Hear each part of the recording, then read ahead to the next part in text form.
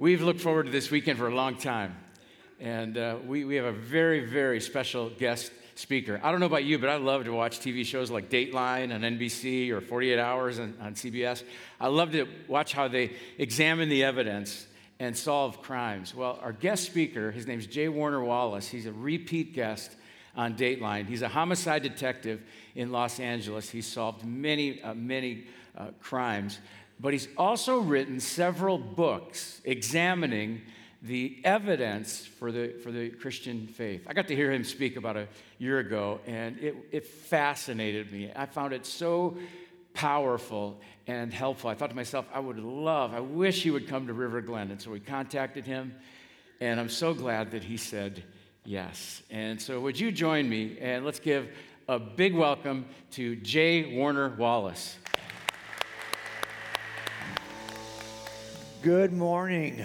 I came all the way from Los Angeles. I was saying last night when I got here, I think you had good weather for about a week, right? And then we had rain yesterday. And it was 93 at home yesterday. And I thought, I'm kind of glad to be in the cooler weather, to be honest with you. I've been in that part of the world for over 26 years working investigations of one kind or another in Los Angeles County. If you watch Dateline or you watch some of these crime shows, a lot of our cases are on national television. As a matter of fact, I think I've been on Dateline still more than any other detective in the country, and all the cases that I did that ended up on Dateline are cold cases. Those are just unsolved murders. There's no statute of limitations on a murder. So if they don't go solved in the first decade, we can come back later, and my cases are usually from 1979 to about 1988. Now, during much of the time that I was working as a detective, I was not a Christian. I didn't have any Christians in my family. Wasn't raised that way. Wasn't really interested. As a matter of fact, the Christians I did know, I didn't have a lot of respect for, if I'm honest with you. Sad, huh? And I ended up looking at the Gospels only because my wife was interested in going to church. So I said, I'm happy to go with you as an atheist. My dad still does that. And so I said, okay, I'll go.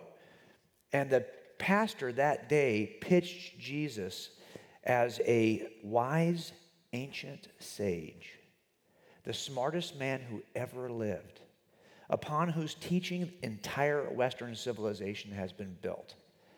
And here I was enforcing the laws of the Western civilization and thinking, really, is Jesus the source of these laws? Let me get a Bible and see. So I started reading through the Gospels, and I'm going to show you today what I discovered.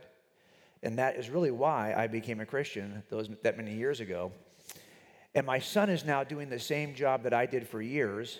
He's wearing the same uniform I wore, works for the same agency, using the same tools that I used before him. He has my name, and so we're not very creative with names. We use the same name over and over and over again. And in fact, I was doing the same job that my dad did before me at the same agency with the same name. So if you've called our agency since 1961 and asked for Jim Wallace, there's been somebody there to answer the phone. So we make sure we have a Jim Wallace. Now, this kid just got married 2 weeks ago. And do you think he feels any pressure? Oh, yeah. I've already told him he has to have a kid with my name. Right? And that kid's got to become a cop. We got to go 4 generations on this. The best Wallace cop is not on this screen.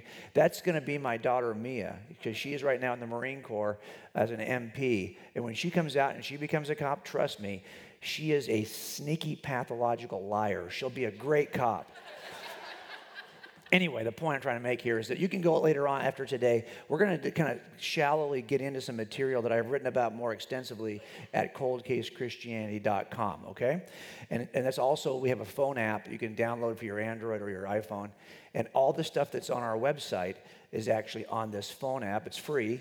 And you can watch, even the video of today's presentation is available online to watch on your phone app. Also, if you want to reach me afterwards, I'm on all the social media platforms. I've been posting the last couple of days. Some of you are even here today because you saw those social media posts. So that's how you can reach me. Now, last year I was asked to appear in a movie called God's Not Dead 2. And they gave me about 6 minutes to make a case for the reliability of Scripture. It's hard to make a case in 6 minutes. I don't like doing it. It never seems to really come out well, right? And so what I try to do is abbreviate the stuff I've written about in this book, which is what we're going to try to do together right now. Now, before I can show you that there are actually good evidential reasons to believe that Christianity is true, I'm going to have to teach you something about evidence to begin with. So let's do a case together, and I'll teach you about the two forms of evidence we use in cases. There are only two forms of evidence. There is direct evidence and indirect evidence. This young man has been accused of killing his girlfriend with this baseball bat. How do we make a case against him? Well, we can make the case directly or indirectly. Direct evidence is of one kind, only one kind. Are you ready?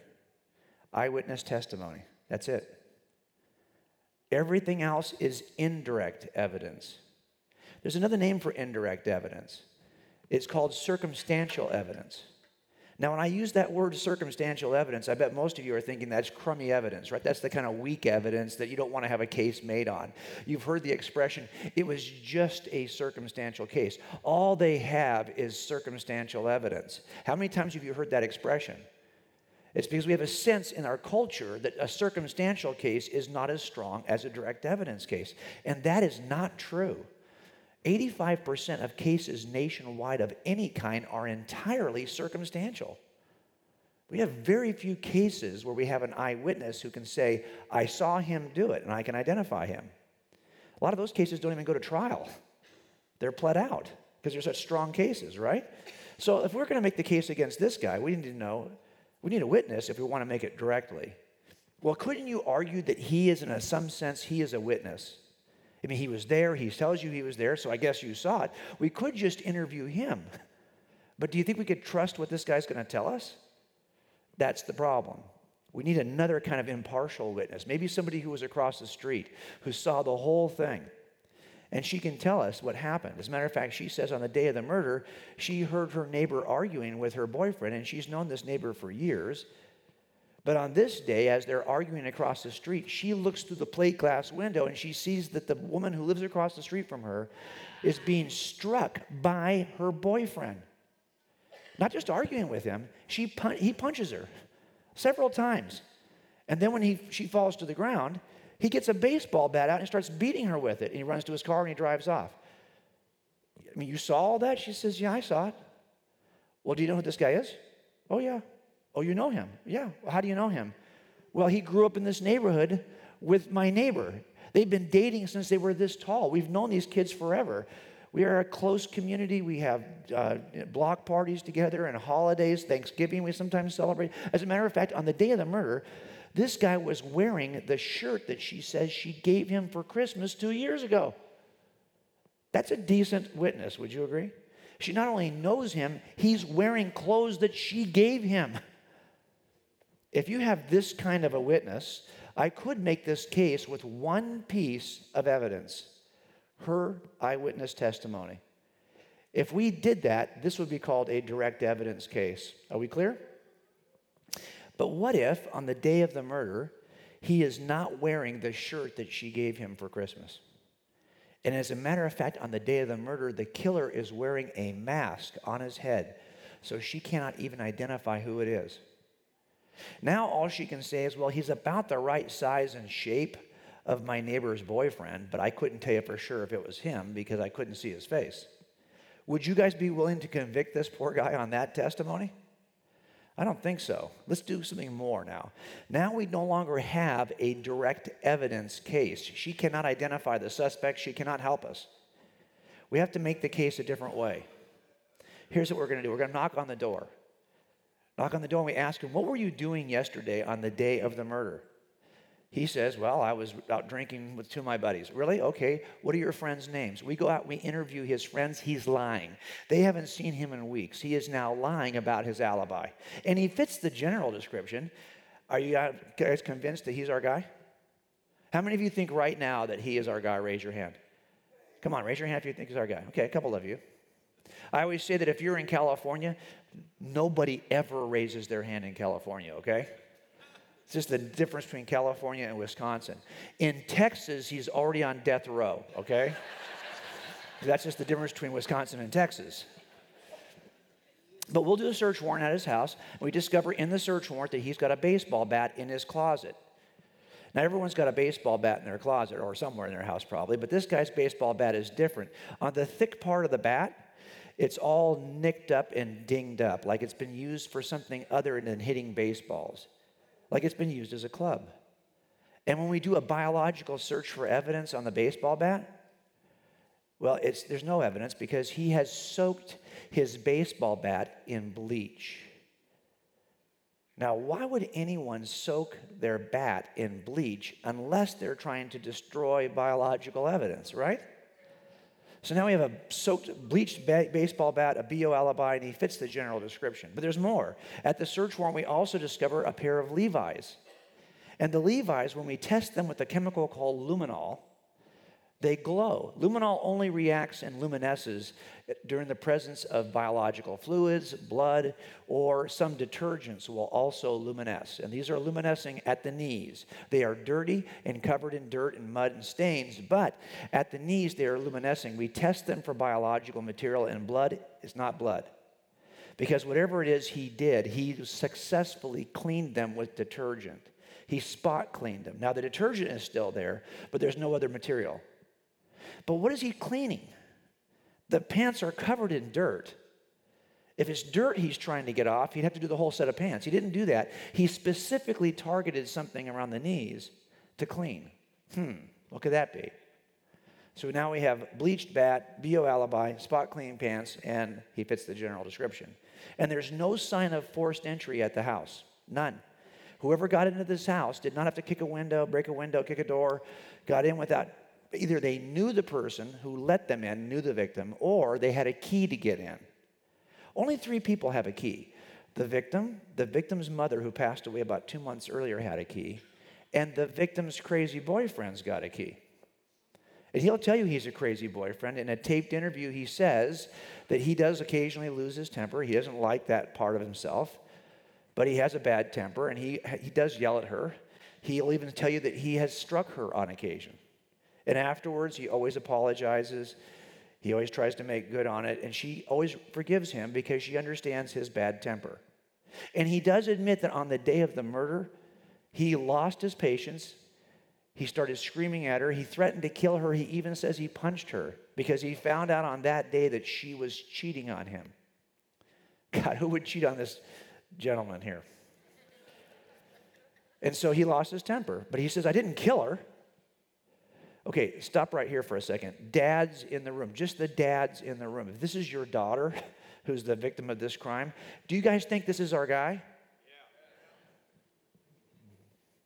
Now, the witness says when he ran out of the house, she saw he had these work boots. They were weird work boots. They had a vertical kind of piece of leather on the outside of the work boot. And it was kind of strange to her to see that. You do some research, there's only one manufacturer who makes a boot that looks like that. It's not very popular. They've only sold about 30 pairs in 2 years. But who do you think's got one of those 30 pairs in his closet? Our guy. Also, if you'd have gotten there just 15 minutes later, he would have been dead because he was planning on the day of the search warrant to kill himself. We know that because we find a partially completed suicide note on the counter.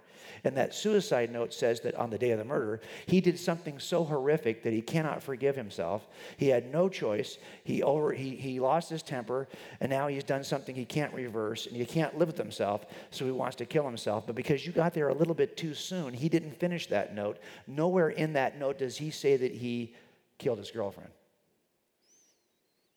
The witness also says that when he drove away, he was in an unusual car.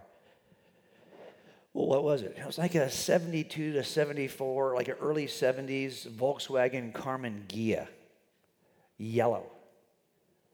Now, how many of you in this room even know what a Karmann Ghia looks like? Raise your hand if you know that.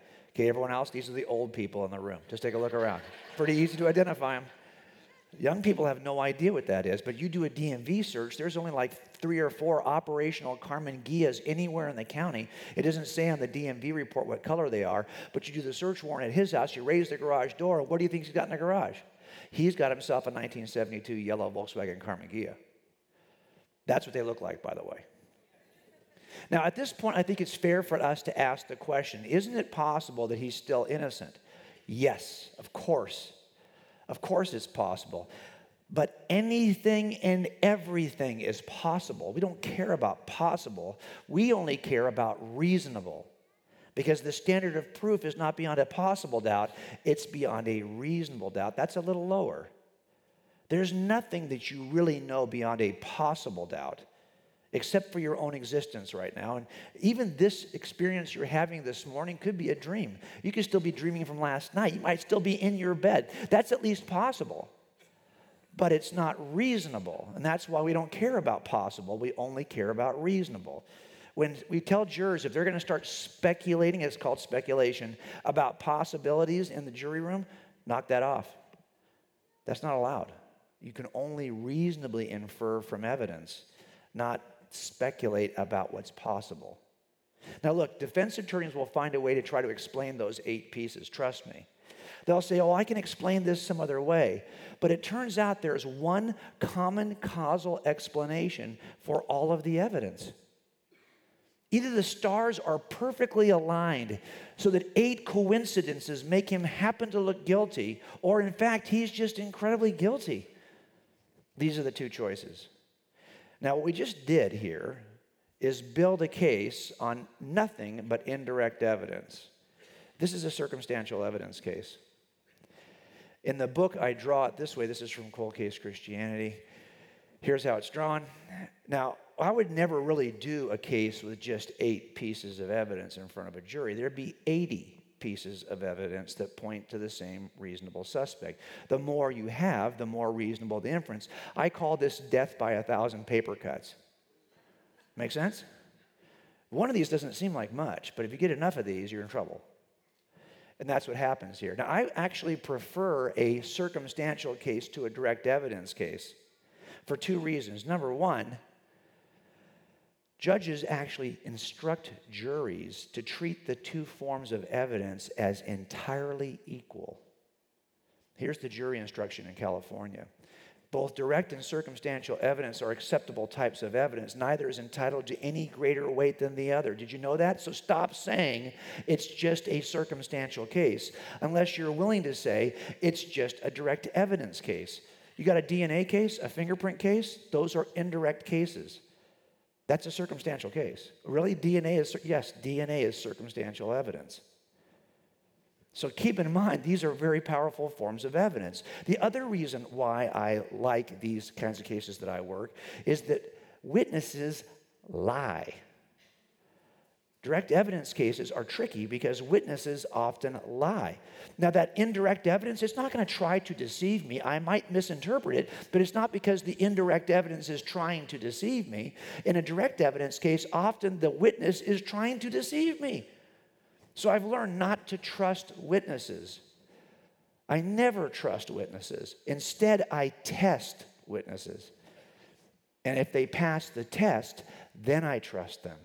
Well, what's the test? Well, in criminal trials, it's built on 4 major areas, and here they are.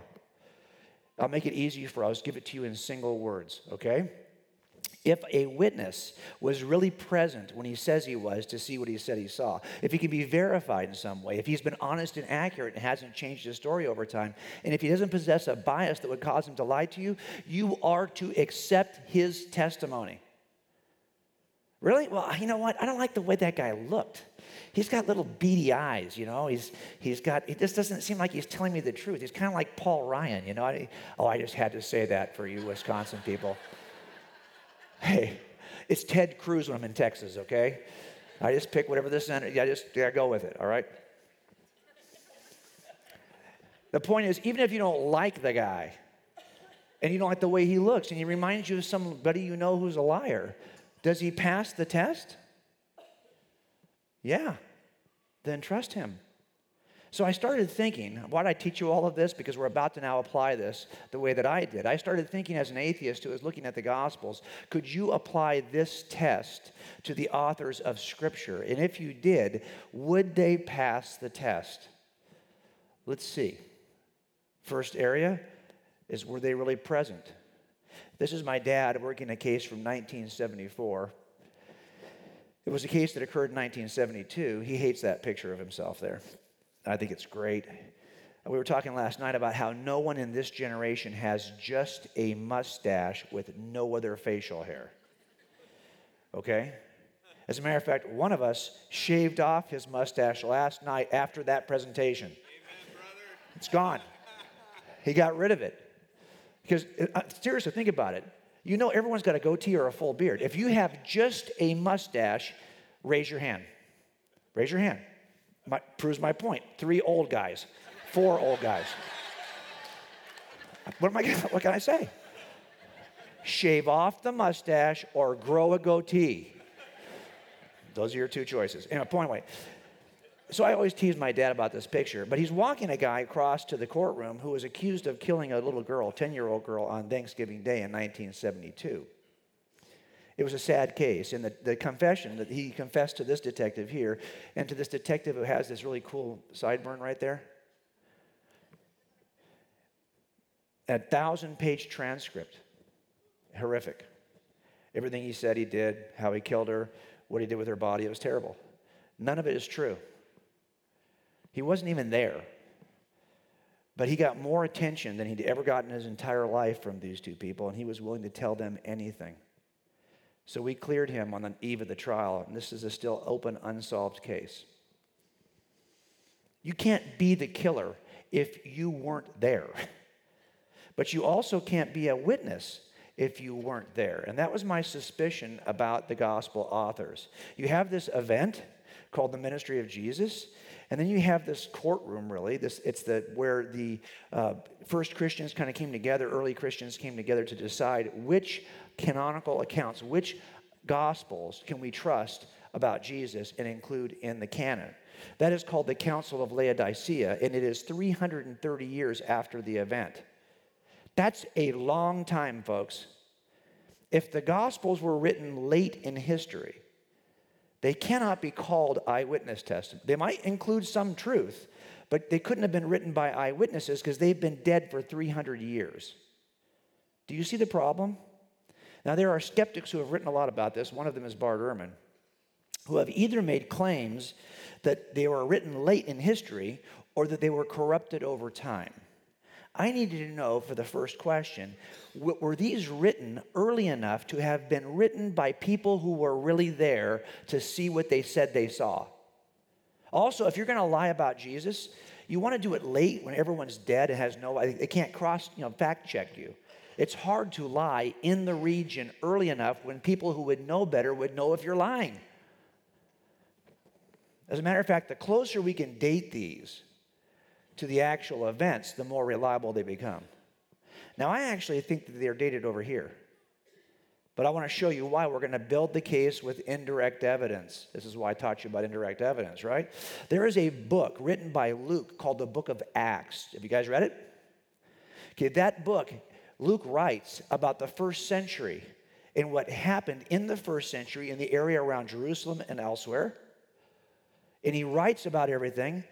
And he leaves out certain details. This is a very thorough guy.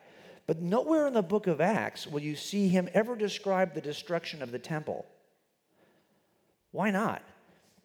Remember, Jesus predicts the destruction of the temple in the Gospels. Wouldn't you want to include it in the book of Acts to show that he is an accurate predictor for people who don't know anything about Jerusalem? Well, then why not mention it?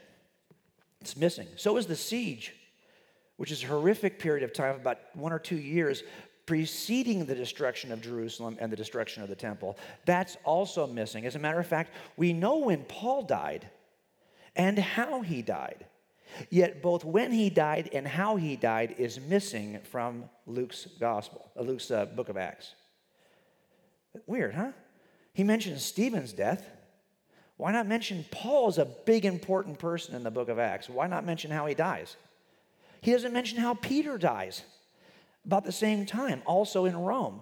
Why not mention that? These are the 2 most important people in the book of Acts. You mention how Stephen dies. You mention how James, the brother of John, that is a true nobody. Sorry, James, you are a nobody in that sense. Why would you mention him but not mention Peter and Paul? As a matter of fact, James, the brother of Jesus, we know when he died and how he died in Jerusalem. But Luke says nothing about this. These are without a doubt the three most important people in the book of Acts, and Luke is silent about them. Why? Why is all of this stuff missing? Well, if he wrote the book of Acts before any of this stuff happened, that would explain why it's not written about yet. So let's date the book of Acts just 1 year prior to the first missing event. I could easily have dated it 10 years prior, but I'm going to stay right here. We know for sure that we know that James, the brother of John, he was martyred around 44. So that's in the book of Acts. So somewhere between 44 and 60 is when we're looking for a writing period here. But there's another book that Luke wrote. This is not a trick question. Luke wrote 2 books, the book of Acts and Luke. Yeah, Luke. Come on now. Don't make Ben get embarrassed about this. You should know the book of Luke and the book of Acts, right? But which one did he write first? Luke. And we know that, so we have to date Luke a little earlier. So how do we date now? You see what we're doing here? We're walking backwards in time. Now, how do I know that that's 53? Why do I think it's 53? I'll show you. First of all, I know it comes first because in the first verse of the book of Acts, he tells Theophilus that he wrote another book first. That's Gospel of Luke. But we also have internal evidence you might have been reading over and not paying attention. I want you to pay more attention to word choices. Here, for example, in Paul's letter to Timothy, it's around the early 60s. Paul says to Timothy, hey, take care of your church leaders because they deserve to be compensated for all their hard work. And Paul says, I know this because my Bible tells me so. Really? Yeah. He says, the scripture says, his Bible says, do not muzzle the ox while it's treading out the grain. That's from Deuteronomy, Old Testament. But then he includes this verse, the worker deserves his wages. Where does that come from? That's not in the Old Testament. That he is quoting from the New Testament. He's quoting that from the Gospel of Luke. So we know that he is already considering Luke's Gospel as available. It's already been written. And he's calling it Scripture as early as the early 60s. But it's better than that. Because when he writes to the Corinthian church about how they should do the Lord's Supper, he also quotes from Luke's Gospel. Here he's talking about how Jesus said to do this in remembrance of me. That is an expression that's only found in Luke's Gospel. It's a much bigger piece of Luke's Gospel. And by the way, he's telling this group to return to the way I taught it to you earlier. We think he probably planted the Corinthian church around 51. So how early was he teaching from Luke's Gospel? In the early 50s. But that means Luke's Gospel has to be available in the early 50s. It's written early. Also, you'll notice in the first verse of Luke's Gospel, Luke says that he's not an eyewitness. He interviewed the eyewitnesses. He's like a good detective. And he says here, therefore, since I myself have carefully investigated everything from the beginning, it seemed good also to me to write an orderly account for you, most excellent Theophilus, so that you may know the certainty of the things you have been taught. Okay, there are some optional words there. Remember, detectives, we love optional words. Words you don't have to use that you chose to use, and those are almost always adjectives and adverbs. Those are important to us. There are 3 here. Here's one. Carefully. I have carefully investigated. Why would he say it that way? He doesn't have to say carefully, but he is very careful. If you look at his gospel compared to the others in the book of Acts, oh my gosh, it's careful. Also, he uses this expression, most excellent Theophilus. This is the first book he wrote to Theophilus, so he starts with his formal title. This is a title that most of the time was a position of leadership in cities. So Theophilus is probably somebody important. And then this word, orderly. This means correct chronological order. It's almost like saying, hey, I wrote a history of Jesus, and it's in the right order, like duh.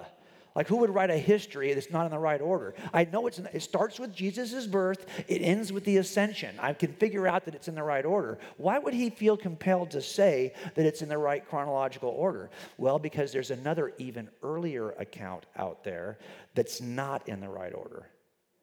There's a first century bishop named Papias who says that Mark's gospel was written by Mark in Rome as Mark was listening to the preaching of Peter. And Papias says that Mark's gospel is accurate, if not orderly, and he uses the exact same Greek word. That makes sense to me because if you think about it, he's speaking to everybody, and he met Mark, and he quotes Mark more than any other source in the Gospel of Luke. Sometimes word for word, he's quoting Mark. Only now he's got Mark's stuff in the right order. But that means that Mark's gospel's got to be available to him. Do you see how close we are to the events now? We're too close. There are people who are still alive who would know if this whole thing is a hoax. And by the way, if I'm wrong by 5 years, it's still too early. If I'm wrong by 25 years, it's still too early. If I'm wrong by 35 years, and there's not a scholar, skeptic, or otherwise that says I'm that wrong, we're still too early. Oh, no, you can't trust testimony from 35 years after the fact. Oh, yes, you can. I do it all the time in cold cases. Why? Because not every memory is created equal. Listen to me. Men, how many of you remember what you did for your wife on Valentine's Day this year? Sad, right? Your wives don't remember either. That's sadder, okay? But if I asked you, what did you do for your wife on Valentine's Day in 2007? Who knows? If you asked me, what did you do for your wife on Valentine's Day in 27, I wouldn't know. But if you ask me, what did you do with your wife on Valentine's Day in 1988? Well, I can tell you that day because we waited about 10 years to get married, and that's the day we got married. So I remember that whole day in vivid detail. Not every Valentine's Day is created equal for me. But the same is true for you. This is one of the best places in the world to fish, right? And if you were to go out fishing every day, if I asked you, how was the fishing on June 3rd, 2013? You're like, I don't remember. They all blend together. But I guarantee you, if you're out fishing one day and a dude walks up to you on the water, you will remember that day. And all those details I can write about because I don't care how late it is, not every day of fishing is created equal. Same thing happens here. Now, I'm not going to talk about anything in the second category. This, by the way, is how we do timelines. We do this to make sure that a suspect is even available to do a crime. The same thing helps us in deciding whether or not the Gospels are dated early enough. We are going to skip this second section, but I'm going to send it to you. I'm going to send you the whole 2-hour video of this talk so you can look at all of it, but we have to move fast this morning, okay? This is a 2-hour talk in and of itself. But this is the one that really bothered me. Even if it's early, how do I know it wasn't changed over time? We had a guy we took to jail on another Dateline case. We had no idea how he killed his wife.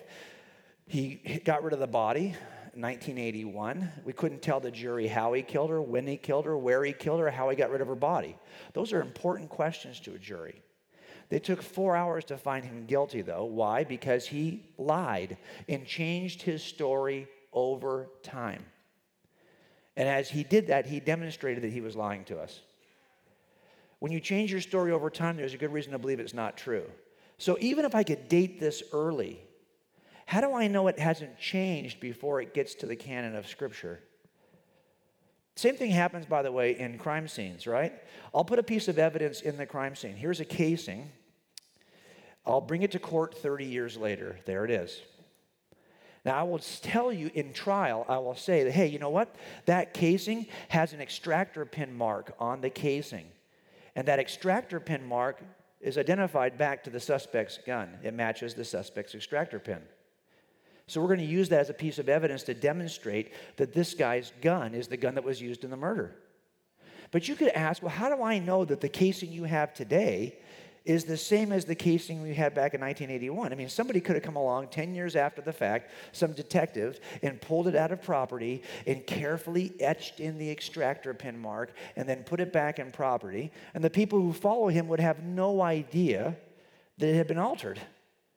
By the time I get to it 30 years later, I don't even realize I have a casing, the same casing, but it's been altered. Do you see the problem here? Same thing could happen with the Scripture, right? I mean, we have this gospel, let's say the Gospel of John. I don't care how early you think it was written. By the time it gets to the trial, to the council, how many times along the way has someone made a change? You know, Jesus over here is a simple preaching rabbi. He's taught some good messages, but he never worked miracles. He never walked on water. He never rose from the dead. He was not born of a virgin. Those are details that were added over time. How many additions were made? I don't know. Could be thousands of additions.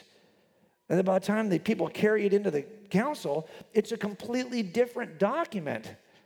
This is what Bart Ehrman calls this in a book. He wrote a book 2 books ago called How Jesus Became God. And this is his theory. Well, how would we test that? Let's show you how you test it in crime scenes. In real trials, we would say, hey, was there anybody there in 1981 who saw that casing at the crime scene? Some officer who either wrote a really good report about it. Does his report mention the extractor pin mark? Did he take a Polaroid? Do you guys even know what a Polaroid is? Do we have time to go through a Polaroid? Real quick Polaroid test. Okay, you think you know Polaroids? Okay, you guys know this Polaroid, right?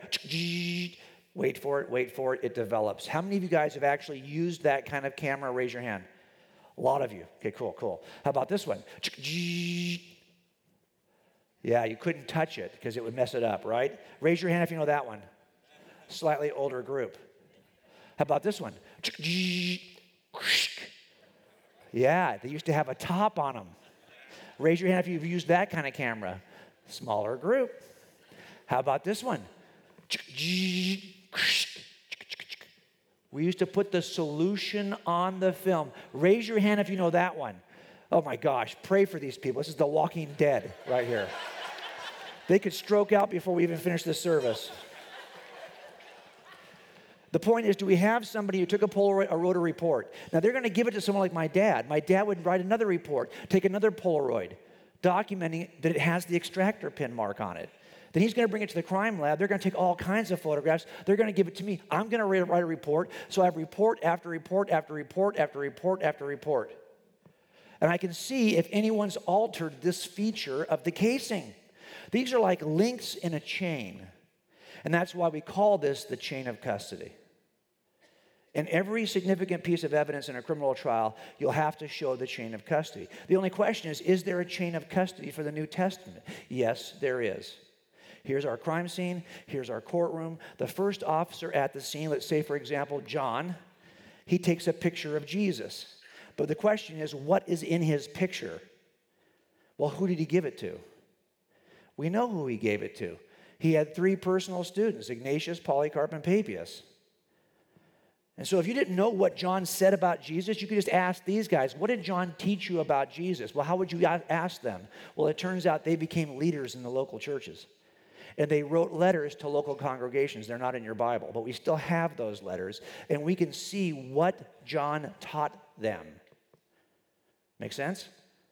Here, for a matter of fact, we've got Ignatius is going to quote from 3 of the 4 Gospels and most of the letters of Paul. We don't have anything from Papias, but Polycarp wrote one letter to the church in Philippi, and in it, he's going to quote from all 4 Gospels and from almost all of Paul's letters. Turns out 2 of these guys, Ignatius and Polycarp, also had a student named Irenaeus. And Irenaeus, he writes a ton of stuff. He even makes a list of 24 New Testament books that he is using with his students. Don't let anyone tell you that the canon of Scripture is invented and made up at some church council in the 4th century. That's a lie. It is quoted immediately, assembled and listed hundreds of years before any church council. The church councils do not create the New Testament. The church councils simply recognize the New Testament that was being used for hundreds of years prior. Irenaeus' student is Hippolytus. He gets in some trouble, and he dies in custody. I do believe that Origen, another church father, is the student of Hippolytus, but just in case I'm wrong, I'll leave it there. I actually, in the book, show you 2 more chains of custody, one from Paul through Tatian, and one from Peter all the way through to the church council with Eusebius. If you didn't have any of the Gospels we have today, but all you had were the first students of the Gospel authors, what would you know about Jesus? Would he be simpler? Was the first version communicated to the students of the authors a simpler Jesus? No. You have the same Jesus we have today. born of a virgin, all the miracles, worked all that stuff, preached messages, died on a cross, rose from the grave, ascended into heaven, seated at the right hand of the Father. You are stuck with Jesus. That's the first story, and it never changes over time, and it's written incredibly early. Last thing, of course, is bias. Maybe they're just biased to lie about it. They've got some reason to lie. We have a bar in our city called the Crest. It's a biker bar. People are always fighting in this bar. If you get there, you're going to have a bar fight with two drunk guys who are fighting each other. And this drunk guy wants that drunk guy to go to jail. And that drunk guy wants this drunk guy to go to jail. So who do you think goes to jail? Both go to jail. Because you don't know who's telling you the truth. Bias is really rooted in motive. What would motivate someone to lie? Well, there are only 3 reasons why anyone commits a murder. Only 3. They're the same 3 reasons why anyone lies. The same 3 reasons why anyone commits a theft. The same 3 reasons why any of you in this room has ever sinned. You've only sinned for one of 3 reasons. That's it. There are only 3 reasons. Are you ready to hear them? You already know them. The first one's kind of obvious, right? It's financial greed. A lot of stupid stuff occurs for the love of money. Agreed? Second one is kind of similarly easy to figure out. That's lust, either relational or sexual lust. The third one is more nuanced, though, and it incorporates a bunch of stuff, and that is the pursuit of power. It's not always pursuit of like political power. If one gangster feels disrespected and shoots another gangster, why is he doing that? Because you disrespected me. Respect, authority, power. So the question becomes, if we know now what is behind every lie ever told, this is it, we can ask the question, what's behind their lie? If this whole thing is a lie, what is behind it? Are they getting rich? No. Are they getting girlfriends? Probably not. But you could say, and most people will camp right here, most skeptics, no, this is about power, authority, respect. You know, Peter became somebody. Well, Paul wrote most of the New Testament. So Paul's a good example of how stupid that idea is, right? Paul starts off in a position of authority and respect as a religious Jew of the highest order who can draw papers to have Christians executed. So you're telling me Paul one day wakes up and says, you know, I think I'm going to jump out of this position of power, authority, and respect I have as a Jew and jump in with these new Christians so I can spend the next 25 years getting my behind kicked all over the known world, hoping to someday return to a position of authority and respect, the one I already have? Why would anyone do that? Remember, if you are a religious leader in the Christian movement in the first century, you're like this deer with this birthmark. Bummer of a birthmark, Hal. It is. And Christians had that. You know how these 12 died, right? For what they said was true. Now listen, if you all said that you were willing to die for your Christian beliefs, that would have 0 evidential value. None. Lots of people are willing to die for what they don't know is a lie. But these folks would have known if it's actually a lie. When 12 people are willing to die, and it's not just 12. Remember, Paul said there were 500 who saw the risen Christ on the same day. How do you explain that? What are they getting out of it? Look, we started off with this analogy I tried to paint for you of this guy, and we asked the question, can you trust him? I don't think so. That's why I wouldn't trust him. Now the question is, can we trust what's been written about Jesus?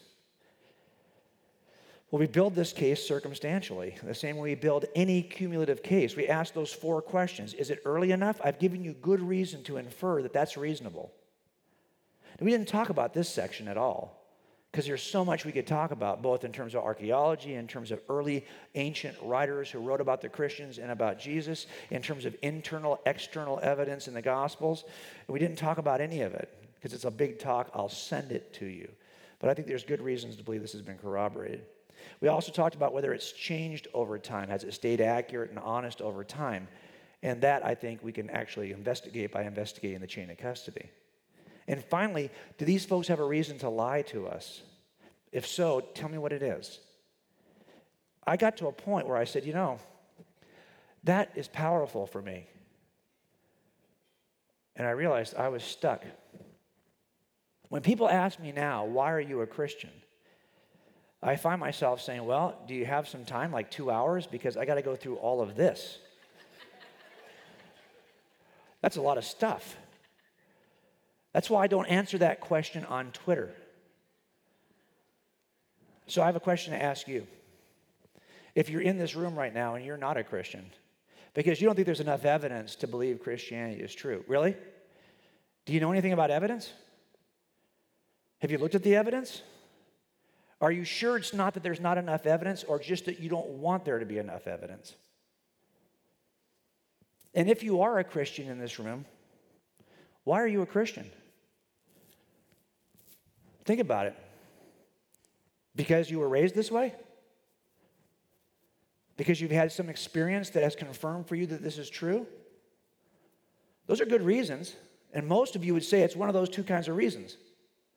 But do you realize I have a family of all atheists, except I have a stepmother and 6 brothers and sisters, all raised Mormon. If you ask my Mormon family, why are you a Mormon? They will say, because I was raised that way, or because I've had an experience that confirmed for me that Mormonism is true. That's not true. That system is false. Yet your answers and my answers often sound just like theirs. That has to change. When people say now, why are you a Christian? I can tell you one thing. I am not a Christian because it works for me. It does not work for me. This is the least convenient worldview in the country right now, and probably the least popular. The one thing you don't want to be right now, if I'm honest with you, I was saying this last night at dinner, is you don't want to be a white, male, heterosexual, Christian, police officer. That's the whole 5. That's the worst 5 you can be. Okay? And here I am, right? It's not a convenient worldview. It's a lot easier to throw the dart against the wall and just draw the bullseye around wherever the dart lands. That's what I used to do as an atheist. How are you doing today? Great. Well, how would I know? Because I said so. I was my own God. I'm also not a Christian because I was raised in a Christian family. I wasn't. I'm not a Christian because I was hoping for heaven or afraid of hell, because I wasn't. I'm not a Christian because I had a train wreck life I was trying to change. I didn't. I'm a Christian because I looked at this evidence and I'm like, I'm stuck with it. It's true. I'm a Christian because it's true. But I also, if you ask me, why do you think it's true? I can explain it to you. Now, you've been in a series called Awesome. And next week, the God I just described, the reason why I believe God does exist, and his name is Jesus, we're going to talk about here next week. If you're just being introduced to this concept, be sure to be here next week. We're going to talk about an awesome God. Amen. One last thing, though. I'm going to send you resources, and you've got this flyer. I want everyone to open those up for me real quick. In order to get the resources, here's what you're going to do. It's not hard. You're going to take out this welcome card. You're going to put your name and your email address on the card and turn it in. And I'm then going to send you by Friday not only the entire video of this presentation, but all the PDF files, all the MP3s, Bible-sized inserts in color of the chain of custody and the early dating timeline. So you can put those in your Bible so you can make the case to others. Get it out right now. Fill it out. Do it right now. You ready? Just like Jimmy Fallon. I'm going to write down my name on the card, and I'm going to write my email address at the very least. These aren't going to go to me. The church is going to send a link, then I'm going to send them to you, okay?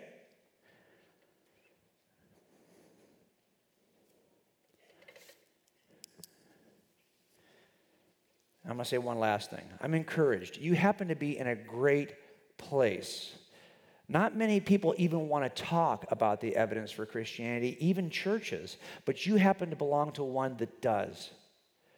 But I'll bet you come and go to this church and take that for granted, because we all do, right? We've got summer coming. It's easy in summer to take take things for granted. And that's why they're launching all these small groups. I go out to all kinds of churches.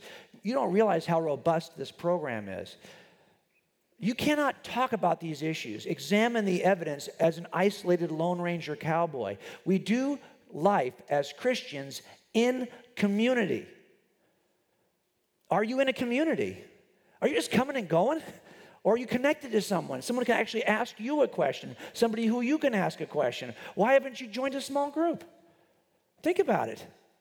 My favorite small group is this one right here, blow up things and destroy things small group. That's the arrange and trap shooting group. You guys should join that one for sure. Also, young people, college-age people, you have a group that starts on June 7th. Let me tell you something, I've been working with young people for my entire ministry life. I'm more interested in college students than any other group. It's like herding cats, okay? If you're in this room and you're college age, get plugged in. Don't use summer as an excuse. You want me to know what you worship? Show me your calendar. I'll tell you what you worship. Is part of your life and experience of this church community, is that on your calendar? I hope it is. Now, I'll be out in the hall. Unfortunately, we sold all the Cold Case Christianity books, but I wrote a book on creation, evolution, and design called God's Crime Scene. There's a few more of those left. I'll sign those. But sign up for the materials. I'm not here to sell you books. I'm here to help equip you. That's what Ben's heart is about. We don't do this every Sunday as a form of Christian entertainment. We do this in an attempt to equip you to do the work we're called to do. Let's pray.